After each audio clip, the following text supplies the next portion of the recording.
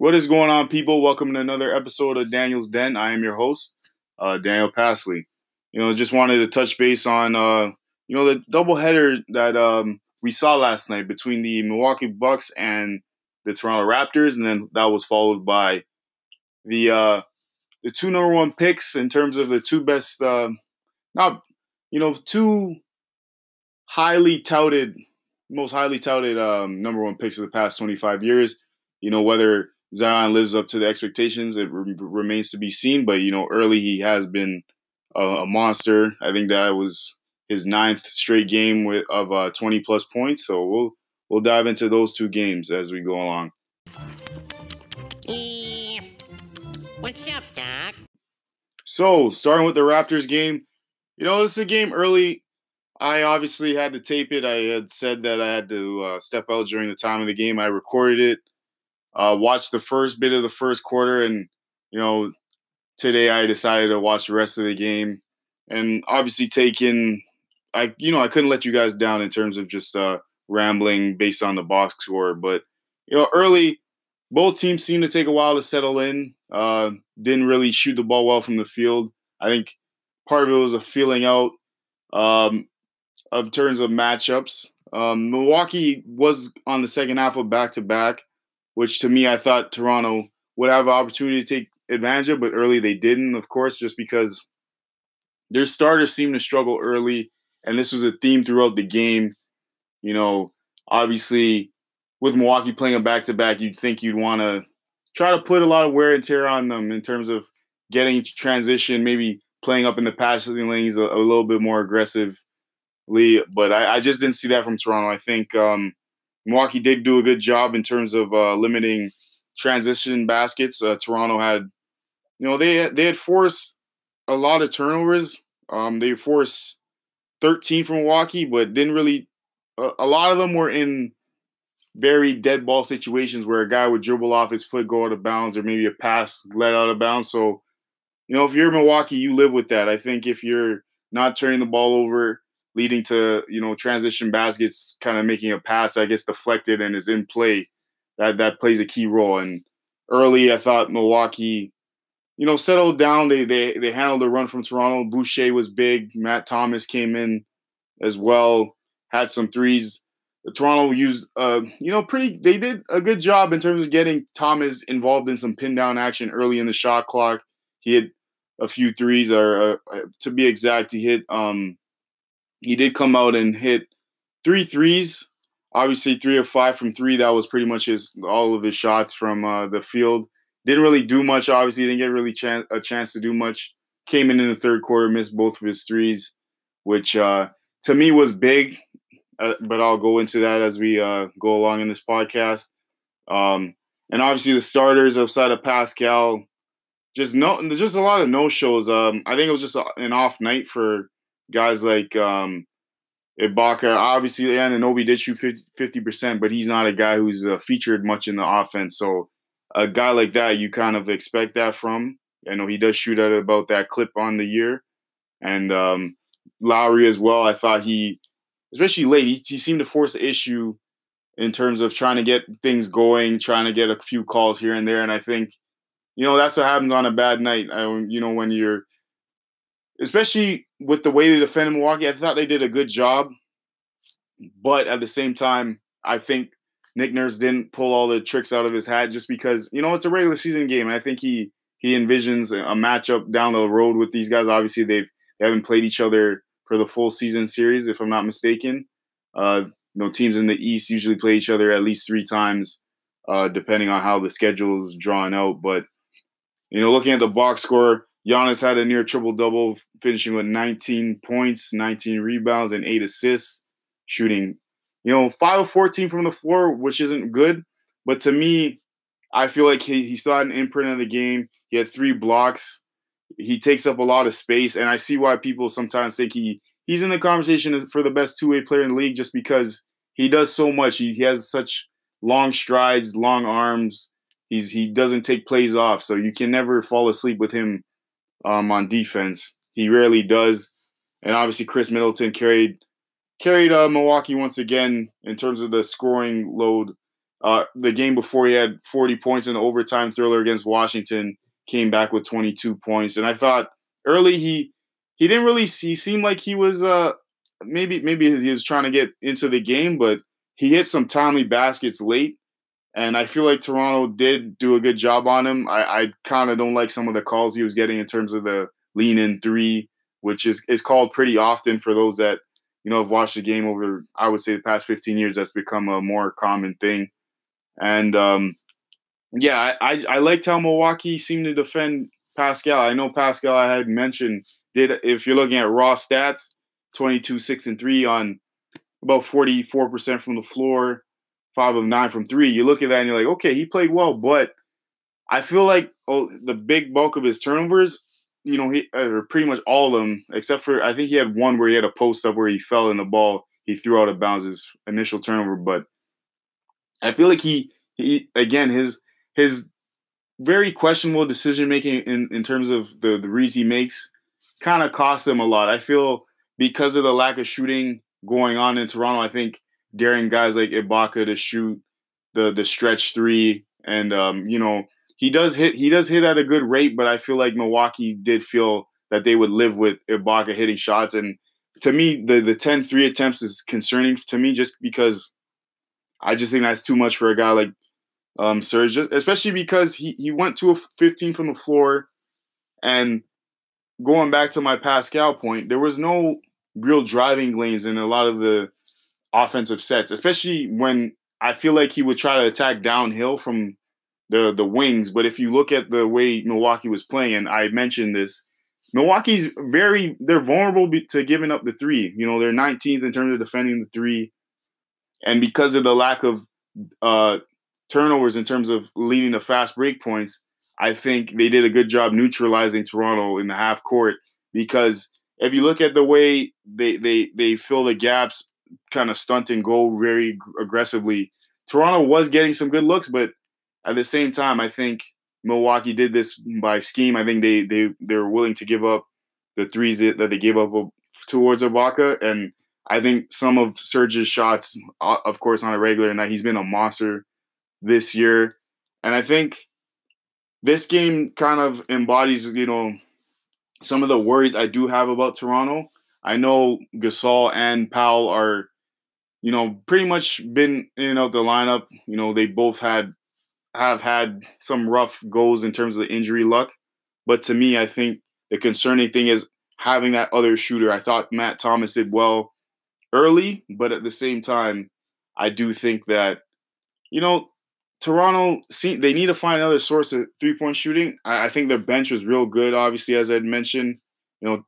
Terrence Davis, he didn't really get much going until the fourth quarter when they made that little run, and part of that, late third where they cut the lead down. But if you looked at Milwaukee, I feel like on the flip side of things, Milwaukee's bench did do a good job, and especially when they made that run in the third quarter, which I think where this game was pretty much lost, because you look at the stats, Milwaukee outscored Toronto 34-19, but Milwaukee did get they did bunch together a bunch of their threes. So even though if you look at the box score, you say, oh, they went 14 of 42. And obviously shooting 43s is a norm. And looking at the percentage, that's 33%. That's pretty below average. They shoot at a higher clip than that. But you look at their team, especially when they went to the two-guard lineup, I thought Toronto had a tough time kind of containing Bledsoe and George Hill, which is, especially with Bledsoe, as much as he is a guy that a lot of people feel he underachieves, he's still an explosive player. I think he did a good job of kind of wreaking havoc, getting downhill, especially going baseline, creating that drift pass, letting the guy from the 45 fall along the corner, and guys like Marvin Williams hitting threes. I know they were timely threes. I know he went 3 of 6 from 3, and it seemed like he was hitting them one after the other. And that pretty much, to me, that I think that set up the game in terms of having Toronto having to play from behind, especially because Milwaukee was confident. Because if you look at the game plan, you look at the starters, you say, hey, we outside of Siakam and Anunoby, and that of course Anunoby, as I said before, is not really a primary threat. You hold guys in the 30s and below in terms of Fred, Ibaka, and Lowry, you can live with that any time of the week, especially any time of day, because especially with how Toronto, their bench did do a good job in terms of fighting back. Guys did have some type of impact. Maybe Thomas Davis could have got going a bit sooner, but their bench did their job. And I think if you're Milwaukee, I think you look at the box score and you say, hey, we got a good production out of George Hill, DiVincenzo. He had a lot. I feel like he had a lot of their rebounds, especially on offense. Playing guys like Marvin Williams, as I've said. Robin Lopez, I thought would have a bigger role. He only had 3 points, 1 of 4 from the floor. But to me, I think the biggest thing in this game is as bad as both sides stars were in terms of shooting from the floor, outside of Middleton and Pascal. The thing to me is, despite Giannis's numbers, I think he just still impacted the game. And I mentioned this in the last podcast, I thought he was doing a good job finding guys in their shooting pockets, finding guys streaking down in the transition and the defensive end. He was doing enough to keep his team in the game, and obviously having, timely threes. I think that helps, especially when teams are zoning in on him. I think Milwaukee did a good job balancing, keeping him off the ball, so Toronto didn't have a chance to fill the gaps. And again, another game where he shoots 2 of 4 from 3, and he was real effective from the line. But all in all, I think this was a pretty entertaining game. Real disappointing for Raptors fans. I think a lot of people felt, some calls here and there, and obviously some made shots. It's a different ball game. I think there is a sense of optimism from Toronto, just because you've had 2 games where you've lost by about 10 points and you haven't played your best game. But at the same time, I think it is alarming in terms of, who's going to be that guy to step up. I think the first game, I said Lowry was good, but outside of him, I think Fred was the only guy that did something, but Pascal was questionable. And even, as I said before, containing Pascal, I think he had buckets here and there, but nobody stood out to me for Toronto on offense, outside of, maybe the stretch from Boucher and Mr. Thomas from the EuroLeague that they got. A good acquisition, but at the same time, how sustainable is that? So if you're Toronto, you got to look at it as, maybe we got Norman Powell coming back eventually, and we got Marc Gasol, and fully loaded, we can push this Milwaukee team to pretty good series. And in terms of finishing off, I think it would do a lot, having a win under their belt, especially for the young guys. So we're gonna move on to the Lakers and New Orleans game. So with the mega matchup in terms of the number 1 picks, 2 guys that, aside of Shaq, I think Zion and LeBron are 2 very unique superstars in terms of, obviously, a guy like Zion going to Duke, being a guy who's about 6'6", 285 pounds, with a 45-inch vertical or whatever they say. And, you don't really see a lot of guys move like that. And obviously the LeBron comparisons do come, because obviously LeBron is a guy a bit taller. And obviously when he came into the league at 240 pounds and eventually reportedly getting up to 270 pounds, we haven't seen guys do the things that they do in such a unique way. So, just moving on to the game itself, it was a real entertaining game. New Orleans early, I feel, especially because I had mentioned LA's lack of, lack of strength in terms of transition defense, just because they love to crash. Looking at the box score, they did out rebound the Pelicans on the glass as a whole, 50 to 57, 60 to 57, excuse me. But if you look at the offensive rebounds, it was 14 for LA and then 6 for the Pelicans. And actually looking at the defensive rebounds, the Pelicans actually did a great job with that, because they actually out rebounded them on the defensive end, keeping possessions at a minimum, but at the same time, I think obviously with the size of McGee and Davis and LeBron, and obviously when they go to their bench with Howard, Kuzma's not really a strong guy, but he does have long arms, so he can wreak havoc, and he has shown uh, glimpses of having games where he can grab double-digit rebounds. So especially with New Orleans having outside of Favors, they don't really have much size. I know Zion is a big body, but in terms of height, he's not really the biggest guy. So I think this did play a factor in the game. But let's move on to the game itself. New Orleans came out. I thought they came out with urgency. They are a very up tempo team, and I thought that would make for a good matchup, as I said before, just because they're really up there in pace. They love to push the tempo, love to run, especially with young guys, young legs. A guy like Lonzo, obviously being aware of throwing the outlet pass to get guys early seals, especially with Zion. As I'll go forward with that, I'll kind of explain why I think those two together is such a good complementary uh, piece, especially for the way Gentry loves to play.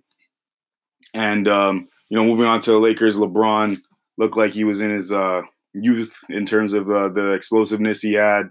He's been a monster all year. I know the turnovers, a lot of them were kind of him trying to pretty much force the issue. I feel like he was trying to pass through some tight windows, and I think New Orleans did a good job in terms of staying in the gaps. Obviously, because LA does have some questionable shooting at times, you can kind of play off of certain guys outside of maybe Danny Green and KCP. But, outside of that, LA does have some questionable spot up shooters.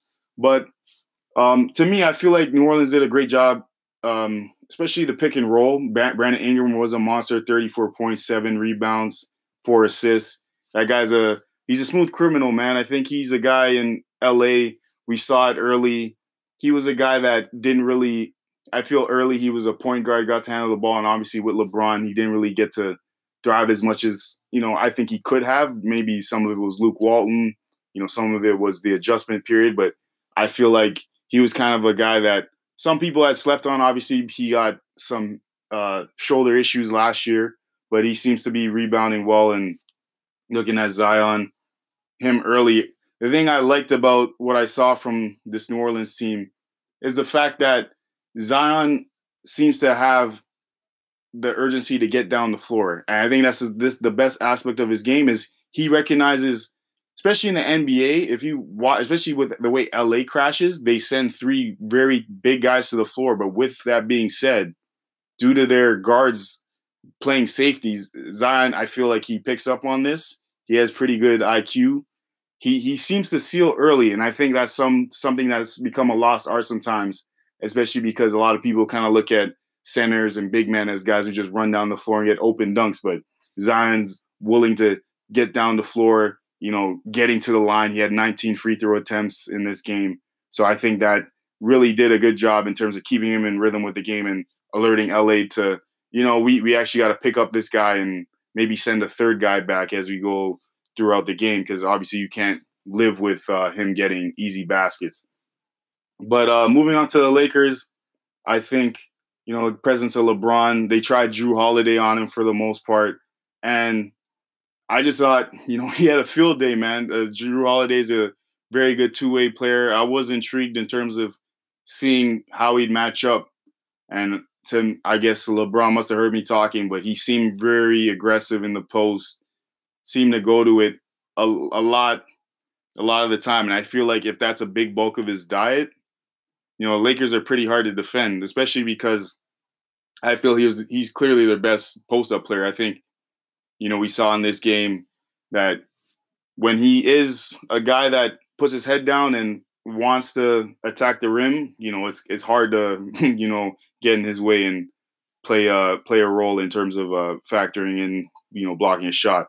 But moving on to the rest of the guys, Anthony Davis had 21 points, 14 rebounds, 3 assists, and was a monster on the defensive end in terms of blocks. But the concern with me in terms of this was, I feel like, as the game went along, I thought LA did a good job, weathering the storm in terms of New Orleans finding ways to get open threes, and Zion's ability to run the floor was creating dunks.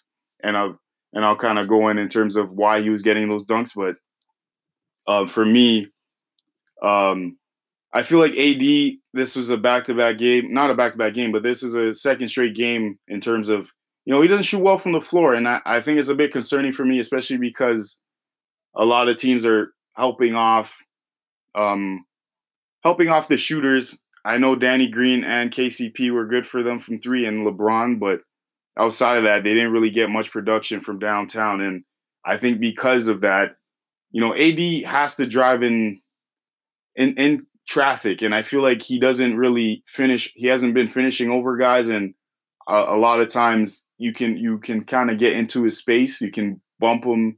You can throw off his balance, and I feel like a lot of the shots he took during the game.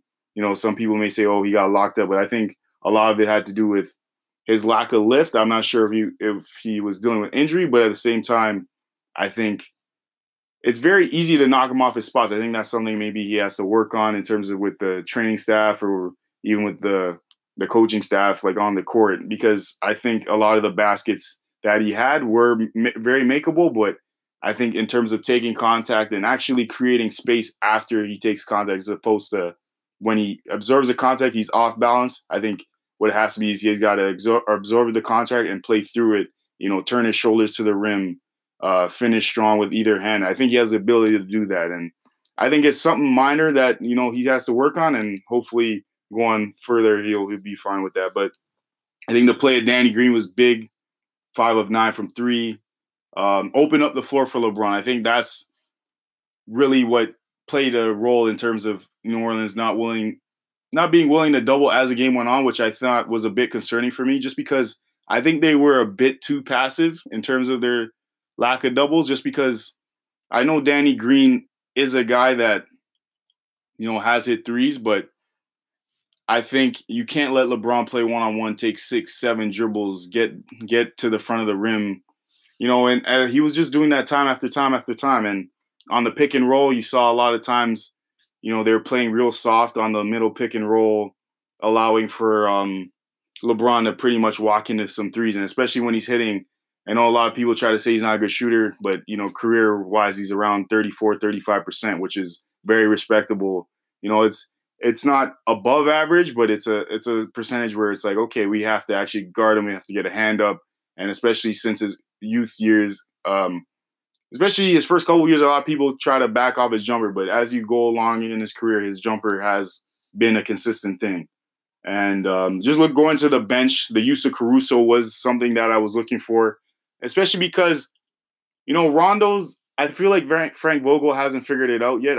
Maybe it's game-to-game thing for him, but I liked how he didn't go to Rondo in large stretches. I feel like LA did struggle when he was in the game, especially during that third quarter run where New Orleans, they ended up winning the quarter. It was 28-24, but if you look at the game itself, I feel like LA couldn't generate any offense.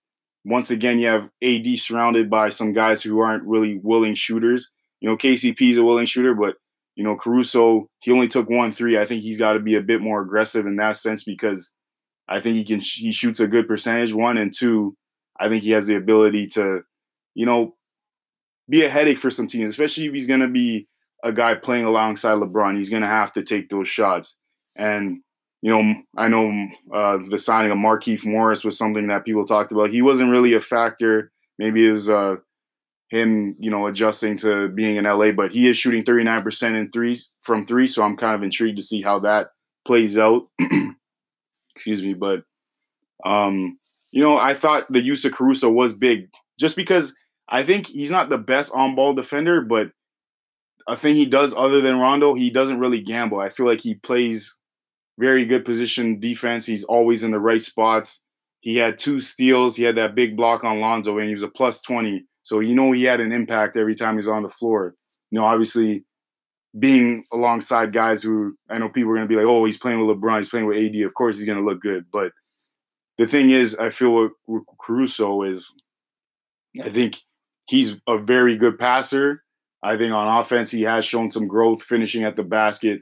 And, that's something that's something he had kind of struggled with in his first couple of years. He kind of showed kind of a lack of finishing ability, but I feel like he has worked on it. He has worked on his body. But going back to New Orleans, Zion was 13 and 19 from the floor, which is something that, sorry, from the free throw line, which is something that I talked about earlier. But I think what stuck out for me with New Orleans was their lack of shooting. I think they did take advantage of it early, but I was kind of iffy about how they were using Redick. I know that the presence of Redick, especially because if you look at the film, they would keep Redick on the strong side corner and then go middle pick and roll. So for those of you that know basketball or have played, going with a middle pick and roll, the guy on the